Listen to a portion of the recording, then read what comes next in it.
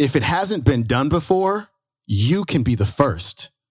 And that is the quote of the day.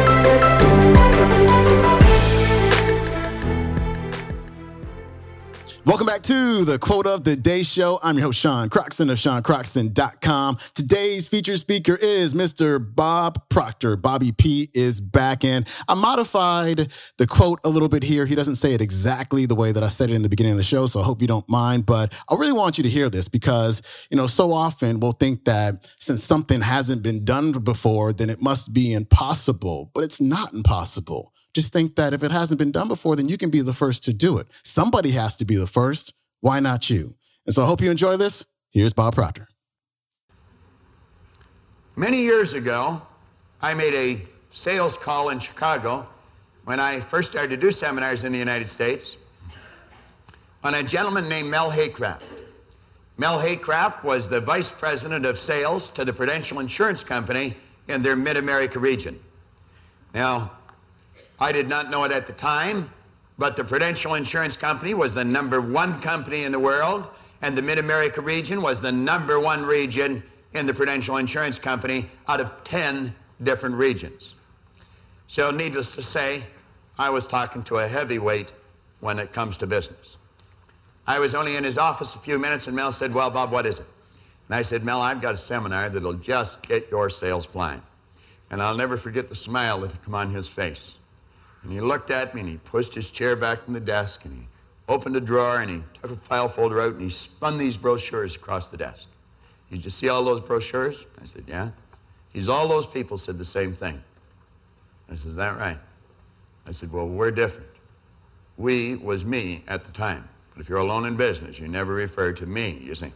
So at any rate, I said, "We are different." See, I had a brochure made up that made it look like we operated on the entire 12th floor of the Hancock Center, I thought. But at any rate, he looked at me and smiled, and he said, "How are you different?" And I said, "We get results." He said, "They all said the same thing." Now, I knew that I wasn't making any headway. If you're in sales, you know when you get to a point like that, you either have to dance or hit the exit. And I wasn't about to leave. I had a hard time getting in to see this man. As a matter of fact, an associate of mine had phoned him every Monday for a year. We couldn't get in to see him. One Monday he was sick. Mel phoned him to ask what was wrong. And that's how we broke down his door. But at any rate, I said, "I'll tell you what I'll do. You give me 100 of your best people. Don't give me the worst, give me the best." I said, "Anyone can do something with the worst. Just give me the best." And I said, "We will do a seminar. Won't cost you a dime. We'll give you the material, give you the seminar." And I said, "Let them be the judge of whether this will help them in their sales." He said, "You got a deal." So we did that seminar. I ran into a chap in Detroit here just a little while ago, Carl Walker, that was in that group of people. I remember Carl sitting in the back row. I'll never forget Carl. And about halfway through the seminar, he kept getting up and down and up and down and up and down. The guy was getting so excited he couldn't stay in the seminar. He had to go out and sell somebody. But at any rate, that's a true story. Carl's over in Detroit, and Carl, you'll be watching this. You'll remember as well as I do. We laugh about it every time I see him.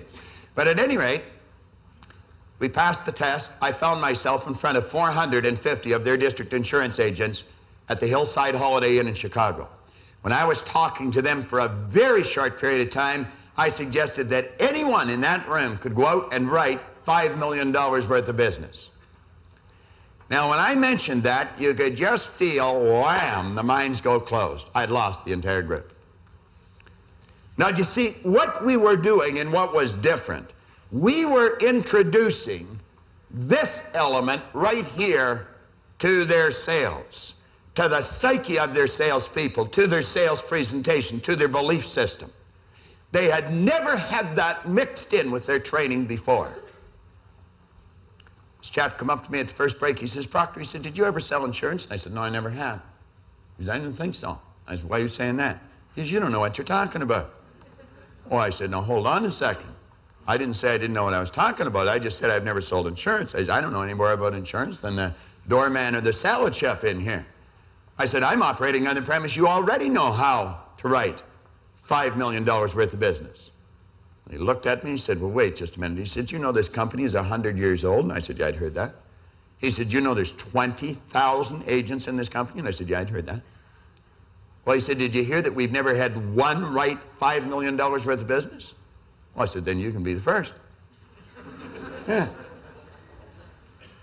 Now, this was around the end of August.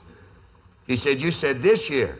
I said, that's right. He said, the year's over half gone. Well, I said, then it won't take you as long to do it.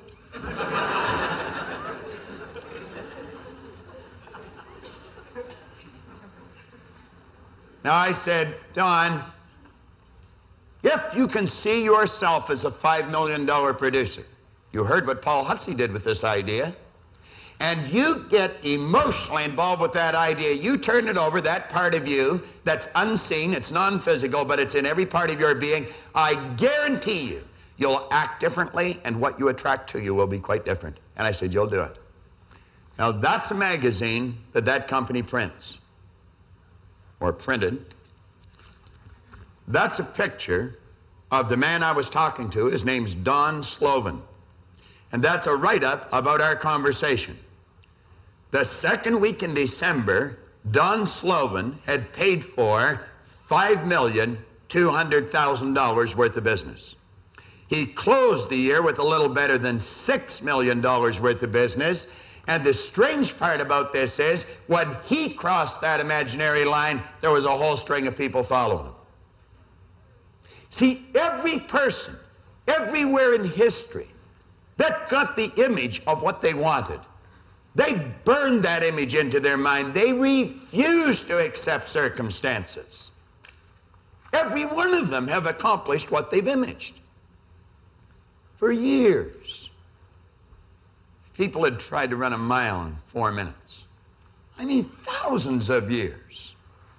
Do you know the early Egyptians used to turn a lion loose and let it chase a person hoping they'd run a mile in 4 minutes? But they couldn't do it. The experts said it couldn't be done.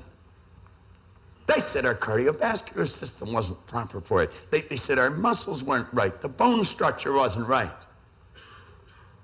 But in the spring of 1954, a young guy named Roger Bannister quit believing in the experts, started to believe in Roger Bannister, and he ran a mile in under 4 minutes. Within a month, other people were running a 4-minute mile. We had a young guy in this company down in Louisiana. As a matter of fact, he worked for Paul Hutsey. That wrote $5 million in a week, and he previously hadn't written 3 in a year. Now, why am I mentioning these things? Well, I mention them because you could all tell a story like this about yourself.